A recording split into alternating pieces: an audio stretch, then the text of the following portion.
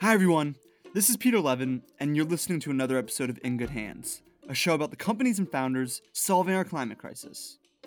Today, I interview two special guests, Carmela Cugini and Katie Sewell of Bowery Farming. Now, Bowery Farming is a completely new evolution of farming as we know it. Instead of growing outdoors and being constrained to the seasons and the weather, Bowery farms are completely inside and live in the center of cities. And because of this, their produce can go 365 days a year. It uses over 95% less water than traditional agriculture. They produce over 100 times more on the same footprint of land, and are transporting produce a mere couple miles instead of tens, hundreds, or thousands of miles. And in the episode, Carmela, Katie, and I will discuss what motivated them to leave their executive positions at Starbucks and Pepsi to join Bowery, the mission of Bowery and how it actually works, how COVID has affected the entire food supply chain, and how Bowery is stepping up to make sure retailers, communities, and people can continue to get the most healthy and delicious produce. So without further ado, I hope you enjoy our conversation with Carmela Cugini and Katie Sewell of Bowery Farming. Katie and Carmela, welcome to the show. Thank you very much. Excited to be here. Awesome. So, guys, we have a lot to talk about today, and I'm so excited. But before we get into the nitty-gritty, just quickly, what is the kind of 30-second spark notes of who each of you are? Carmela, you want to start? Sure. So, Peter, I come from 18 plus years of CPG. And I spent most of my career in PepsiCo. They trained me across all the various verticals. They're a great organization. And then I left to go try a startup called Jet.com, where I wanted to learn more about how e-commerce worked and how to lead grocery, because food has always been an underpinning of my life. Then Walmart came in and purchased us, which was an amazing experience. I was able to lead online grocery there and see that evolution. And when I met Bowery, it absolutely hit my value system. So I'm a big believer in sustainability. I'm a big believer in great food, and Bowery brings all of that together for me. And that's why I'm here. So it's a very exciting time.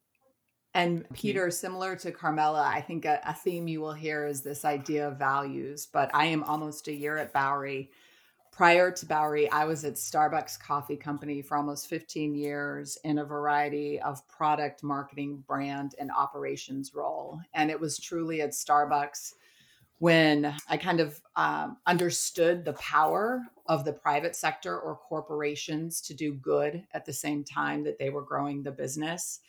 And when I started talking to Irving about 2 years ago and really understood the vision he wanted to create for Bowery and this belief that you could address big global issues, not only through technology, but through the type of company you were building, I was hooked. And so my family and I moved back east.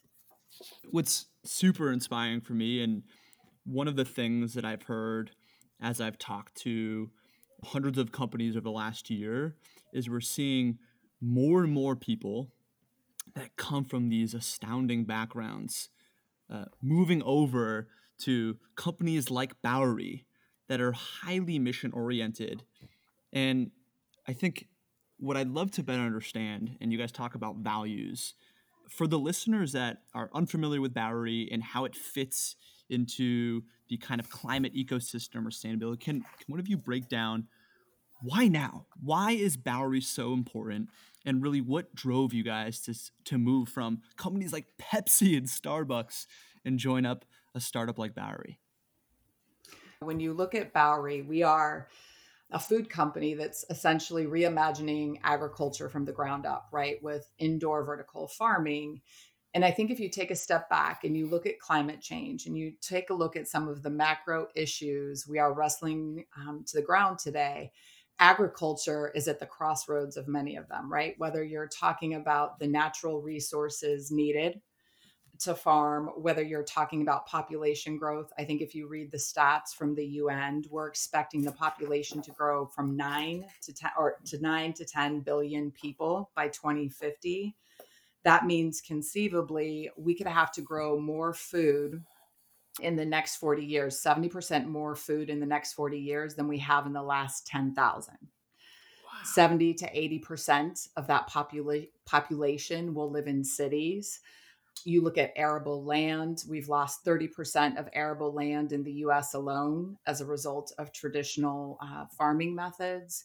I think what some people don't know is around water usage. You have 70% of the fresh water going to agriculture. So when you're looking at all these issues that we're facing from a climate change perspective, from a resource perspective, from an environmental perspective, if you look at safety of food, transparency in the supply chain, stability in the food system, I'm sure we'll get into this later, but you look at COVID and all the things we knew were fragile in the food system before COVID have absolutely come to light through this extraordinary time that we're in. So by focusing on agriculture and rethinking the way we can do it, I think we're actually in a position where we can try and be a part of the solution for so many complex problems that we're trying to solve today.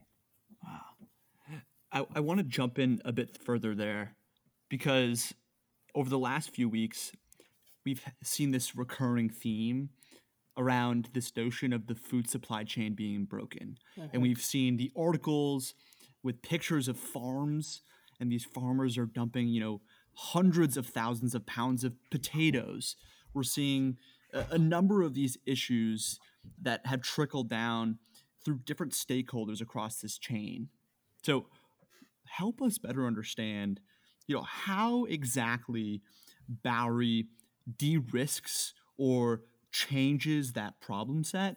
How does Bowery become this anti-fragile solution that communities at large can now look to support all these stakeholders, from the end consumer, the family, the farmer, the community? Tell me a little bit more about that.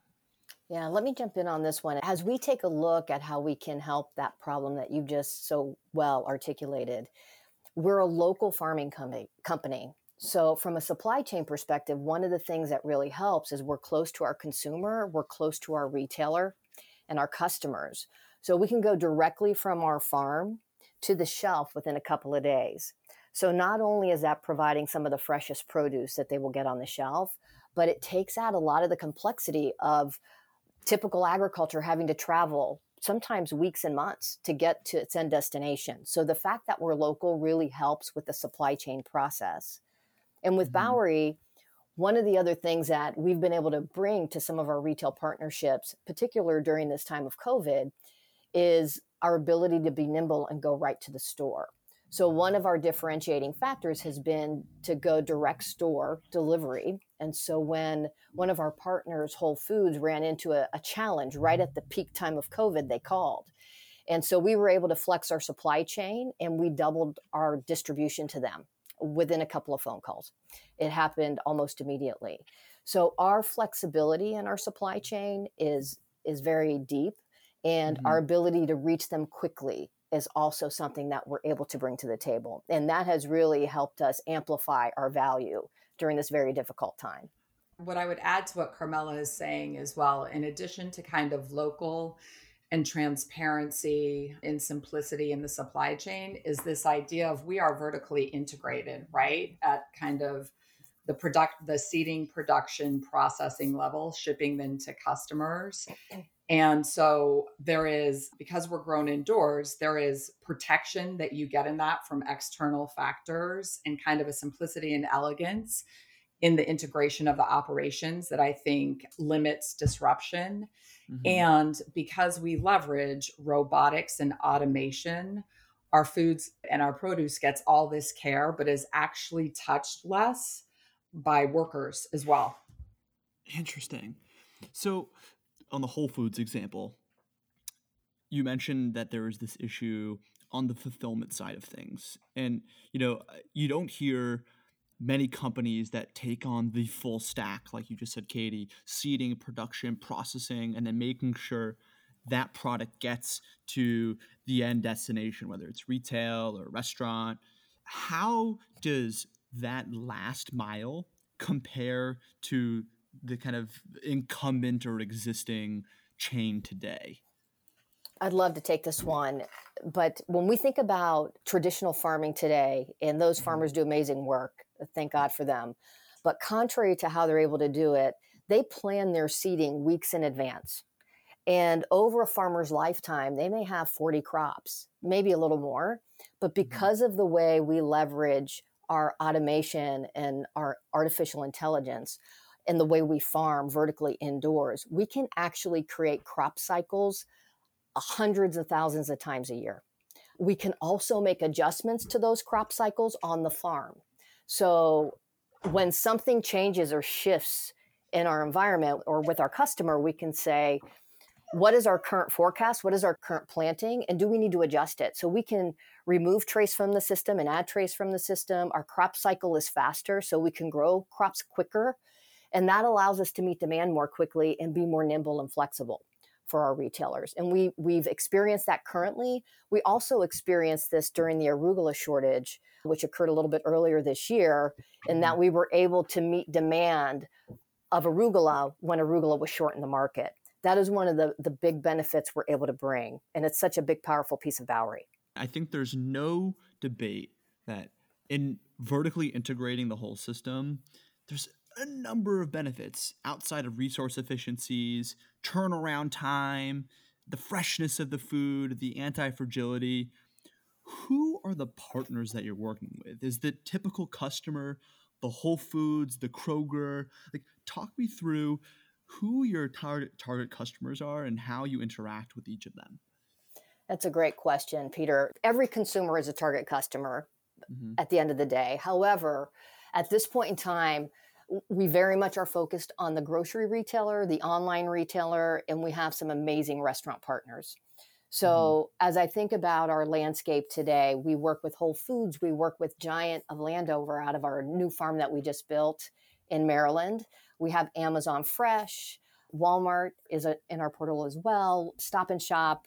I could go on and on. We have a number of grocery retailers that we work with today who are great partners of ours. What we're seeing, though, change given COVID is so many consumers are going online. And so fortunately, we have great online partnerships. And through Katie's team, who understands how to develop amazing content, we're able to demonstrate that great online. And we're seeing an incredible growth in sales there. In fact, recently through COVID, we've more than doubled our online sales presence and growth. And at the same time, still seeing sales increase in store at the same time. So growth is coming everywhere, but I do think this time is going to shape the way industry changes moving forward. Groceries will continue to live and exist without question, but online will become a much bigger piece of the business as you go forward. And I saw that in my previous history, but we were penetrated at a very low level in my old world. Less than 2% of fresh food was online. We're seeing upwards of 50 to 60% of online food sales today. And fresh alone, what we're hearing is when we get beyond this difficult time, 40% of the people approximately will stay purchasing food somehow online, either whether it's through a pickup model or a direct to home delivery model. So both categories are incredibly important, as well as really partnering with our restaurant partners, who we have amazing partnerships. Katie can tell you more about. What I would add to that is underscoring something Carmela said earlier. When you kind of look at the agility and flexibility in the system, right? What's really interesting about COVID and heartbreaking at the same time is you're seeing the disruption happen at both ends of the spectrum, right? You're seeing it in traditional scaled agriculture, whether you're looking at food service and who they were serving, national chains, and you're also seeing the disruption happen at the local level as the restaurant industry started to shut down. And they're one of the biggest customers of the local regenerative agricultural movement, right? And the ability for either of those systems to flex to meet a different demand in a different channel and a different consumer base is really, really hard because of what Carmela said, because of how far in advance they have to plan out their crops and their grow cycles. When you're looking at that through the lens of indoor farming, you're looking at a 4 to 5 week crop cycle. That means that we can check and adjust the type of seeds we're planting, the type of crops we're growing, in an extremely short timeline to meet demand where it is or where it's going. So to Carmela's point, we are absolutely leaning in the retail sector right now with our customers because that's where demand has shifted. And in a future state, when we get through this on the other side, we will be able to flex product portfolio and assortment to meet other customers where they are. So to support the restaurants, the local restaurants, as they start to open up again. Wow. The thing that is really intriguing to me is trying to understand why Bowery isn't the default agriculture option across communities. And I don't want to oversimplify because I know there's a number of constraints, time, capital, regulatory. But I think, at least in my opinion, what COVID has done, if we look at the brighter side, is at least accelerate awareness around the urgency and the need for integrating a solution like Bowery into communities across the world. Um, why do you think we don't have a Bowery farm in all urban areas? What is that key constraint? And if there is a really simple answer to this, like how do we change that? How do we solve that? I think in part, Peter, the truth is it's a young industry, right? It's nascent. And we are just starting to learn and understand what it takes to ramp a farm. If you look at our 3 farms we have, our second farm is 10 times bigger than the first one. The third farm is 100 times bigger than the first one. So and we are doing this on an accelerated timeline, but we are with each farm increasing size, increasing capacity, and leveraging the data from the farms before. So again, what's really cool about the model, and we haven't talked much about it, but one of our defining features is our Bowery operating system, which uses vision system, sensory, automation, machine learning to capture all the information and the variables that go into growing crops. And we learn to optimize the recipes of the crops, getting them exactly what they need when they need it. With each farm we build, the next farm actually becomes more smart and benefits from the farms before it. So I think it's more where we are on kind of a hockey stick curve, if you will, in terms of scaling the operations. Then I think that's where we're at, is we are beginning to scale right now. Because to your point, we are filling a critical need in the local regional food system. I don't think we feel like we're a silver bullet, but we are a critical part of the solution.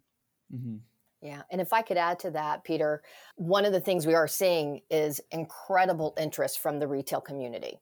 So as we built our third farm and are ramping it, one of our key customers there, who was Giant, called in the middle of this and said, oh my God, they're very excited about what we're offering.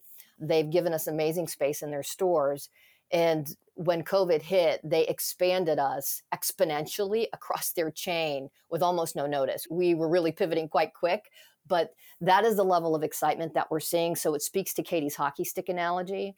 Not only are we growing and getting ready to see explosive growth ourselves, but the retailer and the consumer is coming along with us on that ride. And this has actually accelerated awareness. That's so interesting. To me, Bowery is the quintessential local option. If I'm a restaurateur, I have the option of getting produce that I want faster and fresher than any other option out there. You can say the same for larger retail partners. How cost competitive is the produce to other, to just the incumbent options today?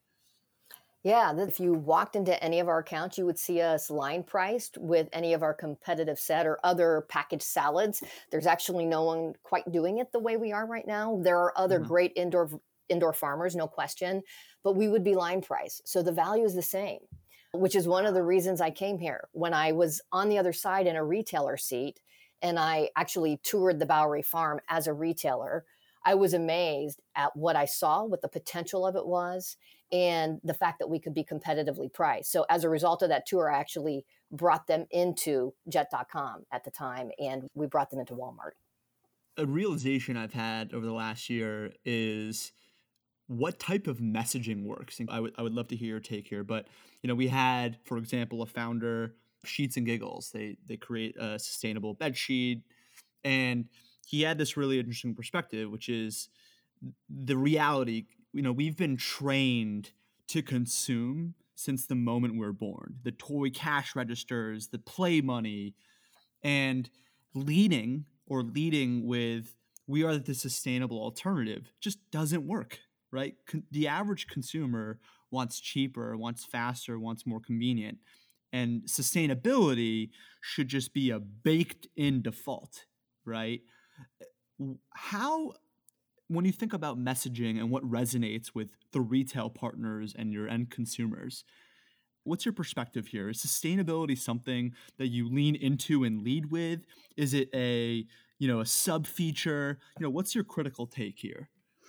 I think there's no doubt that if you look at kind of trend and consumer insight over time, that sustainability and companies showing up in the right ways in the communities that they operate in is becoming increasingly important in terms of part of a decision set. But I think you said something that's really, really important, which is you can't just focus on sustainability if the product doesn't meet a certain quality or value threshold. And what I am super excited about from a Bowery perspective is the quality of the produce. We've often talked about this. When you taste Bowery product for the first time, it's like food in full color or high definition because of its freshness, because of the flavor profile, whether it's texture, color, aroma, or taste.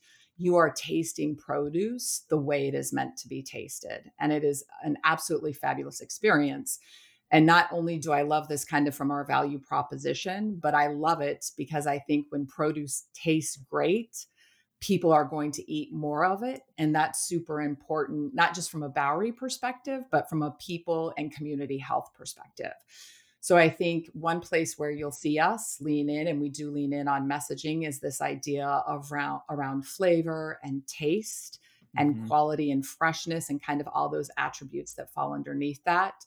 I also think we're seeing food safety become an increasing issue. Carmela mentioned this earlier, but with E. coli breakouts, what you've seen with romaine lettuce, lack of transparency kind of in the supply chain, this idea of protected produce is starting to resonate in a way with more currency with consumers than it has in the past. And then I think you envelope that or circle that in with this idea of we are a company and a brand that's committed to doing good, not just at the macro level with, I think, a business proposition that's trying to solve some of the climate change issues through agriculture, but in our local communities. And I can talk to that in kind of a next round of questioning, but we are deeply committed to increasing access to fresh, quality, safe food. And we're doing that through some very interesting nonprofit partnerships. Interesting. Carmela, do you have anything to add on that piece? Yeah, I think Katie nailed it. Absolutely. I would just accentuate two pieces to that. Katie talked about food safety, and I will tell you that's becoming such a big driver in messaging. So as we think about it in traceability, I'm sure you've heard about blockchain. What we do at Bowery brings blockchain to an entirely new level because what we can do is actually trace every single clamshell from not just to the farm, but from the actual location within the farm that was grown. So we can bring traceability to consumers, and traceability equals food safety to them. And in today's world, that becomes so important.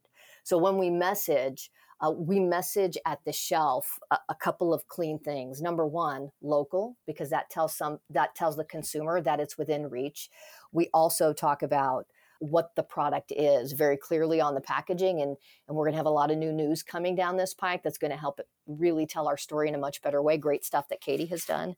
But the food safety messaging is something we definitely want to spin through. It's something that consumers really understand. I love it. We had Jeremy Nusser, who runs Avalo Gardens, on the show a couple weeks ago.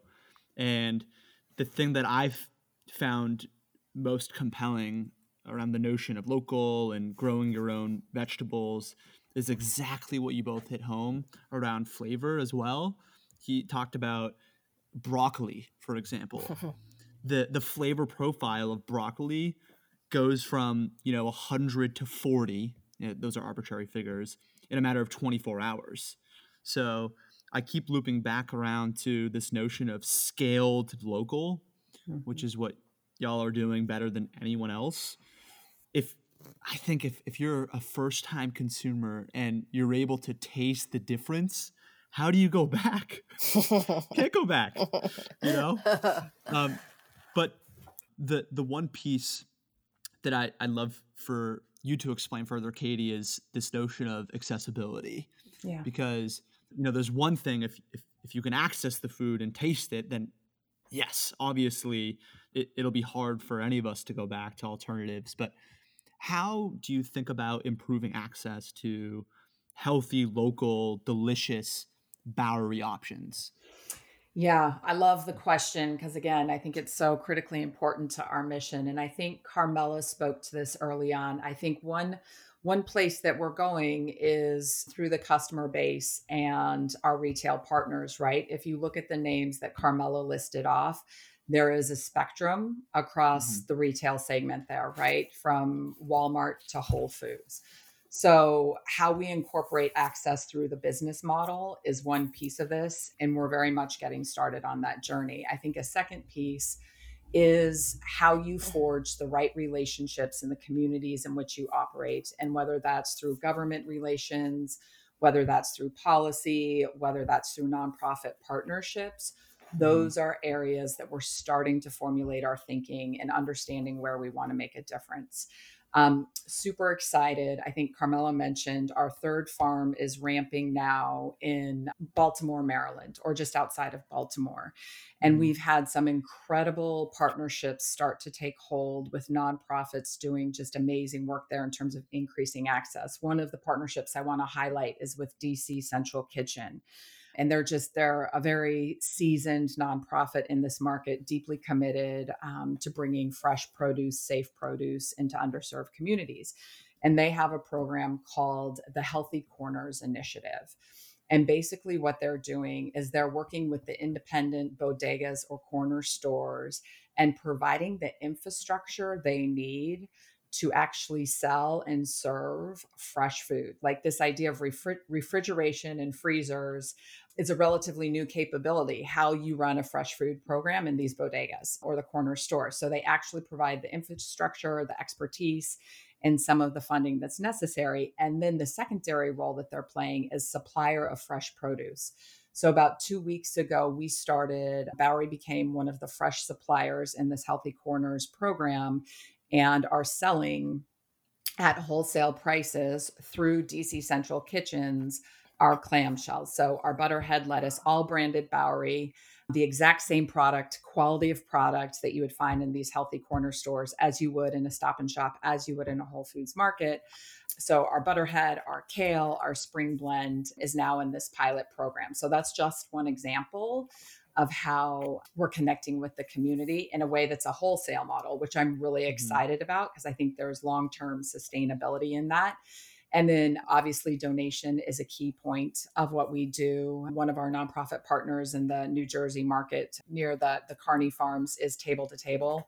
And we are donating weekly to them, to their fresh food program in underserved communities. What I like to do is zoom out for a sec. And I think unlike a lot of the other amazing founders and inventors that I've spoken to over the last year, I mean, you both bring such a fascinating and compelling perspective to the issues we're talking about here, the opportunities ahead. If we look at the kind of grocery and food landscape at large, right? Uber Eats is now allegedly a larger business at the moment than Uber itself, right? I would love to get your take, just more broadly. What are the most interesting trends, inventions, or a startup you're seeing emerge, obviously outside of Bowery, that is within this umbrella of either changing the food chain, of changing food preferences, how people interact with food? What are you both seeing out there? What's really exciting to both of you? One of the things that we are seeing right now, as I mentioned earlier on, is an awareness of online and consumers having the ability to order what they want and get it at their doorstep and experiencing that for the first time. So what that has done is actually create a scenario where, you said it early on, we have all this food supply, and suppliers that were providing those goods to food service providers that have now had to redirect their supply chain. And so what we're actually seeing in trends that are happening that I think will continue to stick as we move beyond this is new channels becoming available. So more subscription boxes, potentially CSAs going direct from, a farm to a consumer through a digital network, direct shipment, a number of various avenues to increase online service, I think, is what you're going to see. Number one. Number two, with grocery stores, those retailers that have a great experience to offer with regards to either A, being able to shop without touching things and having a scan to go system without having to go through a register and engage in that way, that will help them accelerate. Retailers that have the ability to have a great pickup and delivery service will also accelerate. And at the end of the day, I think consumers are going to be spending more time at home. So in addition to just providing the basics and being able to make sure we provide the best quality, fresh tasting produce that is incredibly food safe to consumers, what we can also do is inspire them. So as Katie talks about, we're going to be expanding our portfolio so we can provide storytelling and recipe direction and allow consumers to be their own chef in their home, because the way they behave today or in the past may change, and they're starting to experiment in new areas. So this is an area we can lean in and teach them how to do new things with new produce. And so I believe strongly those trends will continue to change. We saw them coming long ago, but the way, unfortunately, COVID has accelerated it is really quite amazing to see how the future has come forward in such a new way. That is really compelling. I think particularly on the last note around cooking, you look at, in addition to online, to what extent behaviors that we're learning now or are being accelerated, to which extent they will stick and stick in a meaningful way when shelter at home goes down. And I think what Bowery is uniquely positioned to capture is not only being able to deliver fresh locally in a meaningful way, because there's the core challenge with incumbent chains, I imagine, is just distance. So it's hard to really deliver at a price or expectation level that is satisfying to customers. But then beyond that, once you're in the customer's home, how do you continue to build that relationship? And cooking has got to be, that's like a blue ocean for Bowery. It really is. And maybe Katie can speak to it. Her team has done an amazing job bringing social media into the forefront and teaching people how to use our produce.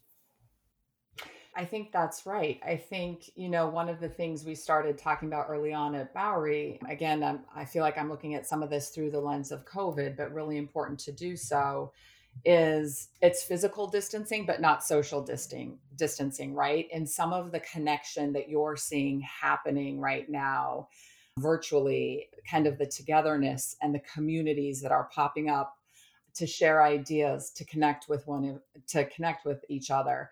I think some of this, to Carmela's point, is going to pull through when we're on the other side of this, and there will be change in behavior and new ways of connecting virtually that you wouldn't have thought of before. I think will be one of those, whether that's how you share a meal together, right, across the table or across the internet. I think those are some of the things we'll see stick. And I do believe, we feel like in our product portfolio, there is an opportunity to address both this need of what I would call commercial approachable produce that's healthy and fantastic for everyone. And you will see us make plays in the portfolio where we are segmenting into this culinary space and hopefully opening a whole new world for consumers to play with and experiment with at home, where previously they would have gotten that experience at a restaurant. I want to talk a little bit more about physical distancing. And as we get to the tail end of the interview, something that has really piqued my interest as of late is how companies, particularly companies of your size, have managed to keep the team excited together. So within the kind of greater context of trying to maintain a thriving culture, what has you and your team done? What are the hacks? What are some of the things that you guys have tried to carry over or transition? As I imagine most people aren't going into the office. I think it's a really interesting question, kind of at the meta or macro level. And it's a particularly interesting question for us as we have the headquarters support employees and we have our modern farmers who are showing up in the farm every day doing the most extraordinary work. And I think one of the things that has really worked in our favor is that we are mission based and everyone is rallying around our mission right now and the importance of the work and the importance of growing fabulous food that is going to get on the shelves of the grocery stores or to the nonprofits who can distribute it in communities that need it so critically right now. So I think we were mission based before. And I think in the context of today, the inspiration that we are getting collectively as an organization of rallying around it has served us tremendously well. I also think our Chief People Officer, Carolyn Cooley, and the entire people organization has done a phenomenal job of translating our culture both online and virtually. Slack is a huge platform for us, but the channels we have lit up, both kind of bottoms up and top down, whether it's work from home channels, parenting channels, we are actively engaged in communicating with the organization through all hands, kind of virtual town halls that happen weekly. And then we are doing some really high touch things at the farms for modern farmers. So an example of what the people team would be doing is they are making and delivering take home dinners and lunches, not just for the modern farmer, but for people of four in their family. So that's some of kind of, again, the high touch, really human approach, partner first approach that I feel like we've taken. And the culture has kind of just been grown and nurtured during this time, even though there's a physical distance component for sure. I have two more questions before we part ways. And the first of which I don't think there's a silver bullet for, but as quarantines ease and people start to tinker with trying to re-engage in some normal way, restaurants and to what extent they're able to thrive and survive is a big question mark. One suggestion that I saw on Twitter this past week was a proposal to shut down some of the major streets to cars and allow restaurants to put tables in the streets so that even though they have to reduce or meet these density requirements, they now have increased capacity to compensate. What have you guys have all heard around interesting proposals or recommendations here? I mean, if you were giving advice to a restaurateur or a city manager, how do you think we can try to support these restaurants over the next 18, 24 months as we start to go back to some semblance of normalcy? That's a tough one. I will take a shot from my angle of it, and then by all means, Katie, jump in. As I think about how we support them, the first way we can certainly support them is trying to find ways to help them continue a carry out and take out business so that we can continue to socially distant but drive revenue into their pockets. We can help them communicate that in ways that are differentiated, either socially or in other ways. And I'm not sure that I have the silver bullet for how to bring people back into the fold. I think there's people at much more senior levels that might have to deal with that, and governmental levels that'll have to deal with that. I'm not sure what the answer is to that, but I know that we are very open to determining how to help support our partners. Before we part ways, I want to lighten things up.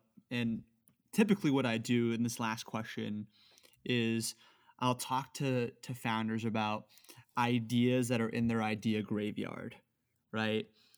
I think we're probably alike in that maybe, every so often we start building this idea list, and most of the time, 99 out of 100, you end up just, putting away, chucking up as this is hysterically awful. And then maybe, one of the 100 you think are super interesting, but you just don't have the time to execute on them. So they end up just rotting away in your idea graveyards. So to the extent that either of you feel comfortable sharing, are there any ideas that qualify that are just either rotting away in your idea graveyards? And if not, are there any kind of request for startups that you'd want to put out there for an aspiring founder? Any of those two, I'd love to hear your thoughts. Boy, that's a good one. I don't know if this exactly answers your question, but I will go for the founder insight or perspective. And I guess mine is absolutely colored from coming from Starbucks. Even though I was 15 years there, it was very much like the business model, the go-to-market approach was very well established, right? Even 15 years ago, and we continued to build and optimize on it. And part of kind of the push for me to come to Bowery was to build something from the ground up.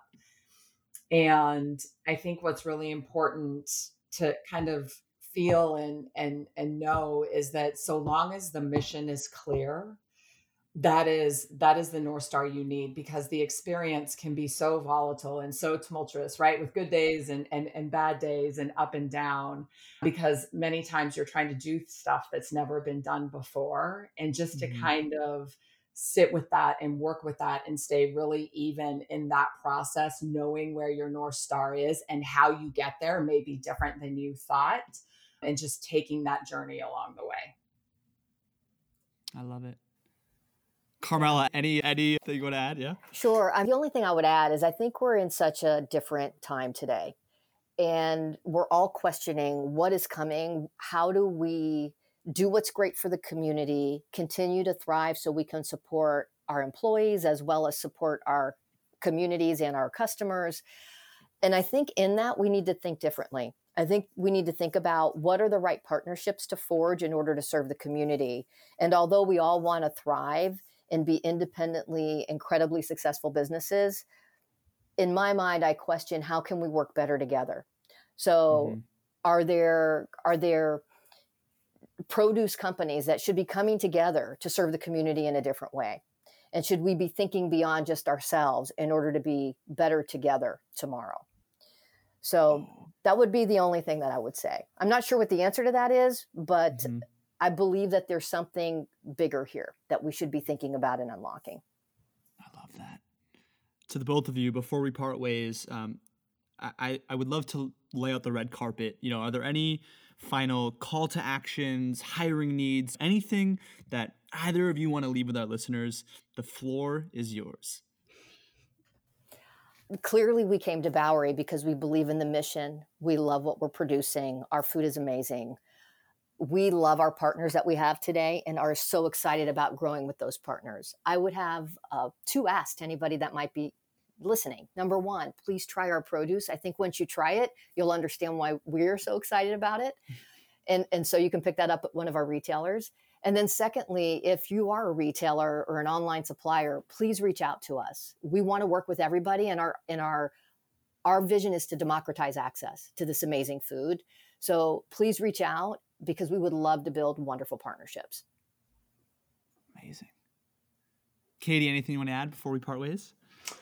No, I think Carmela said it. I think kind of my parting words is it's extraordinary times and we're going to get through this together. So just for everyone to find their ways, kind of big or small, to help out the communities in which we're a part of right now. And the nonprofit worlds, we've talked about this.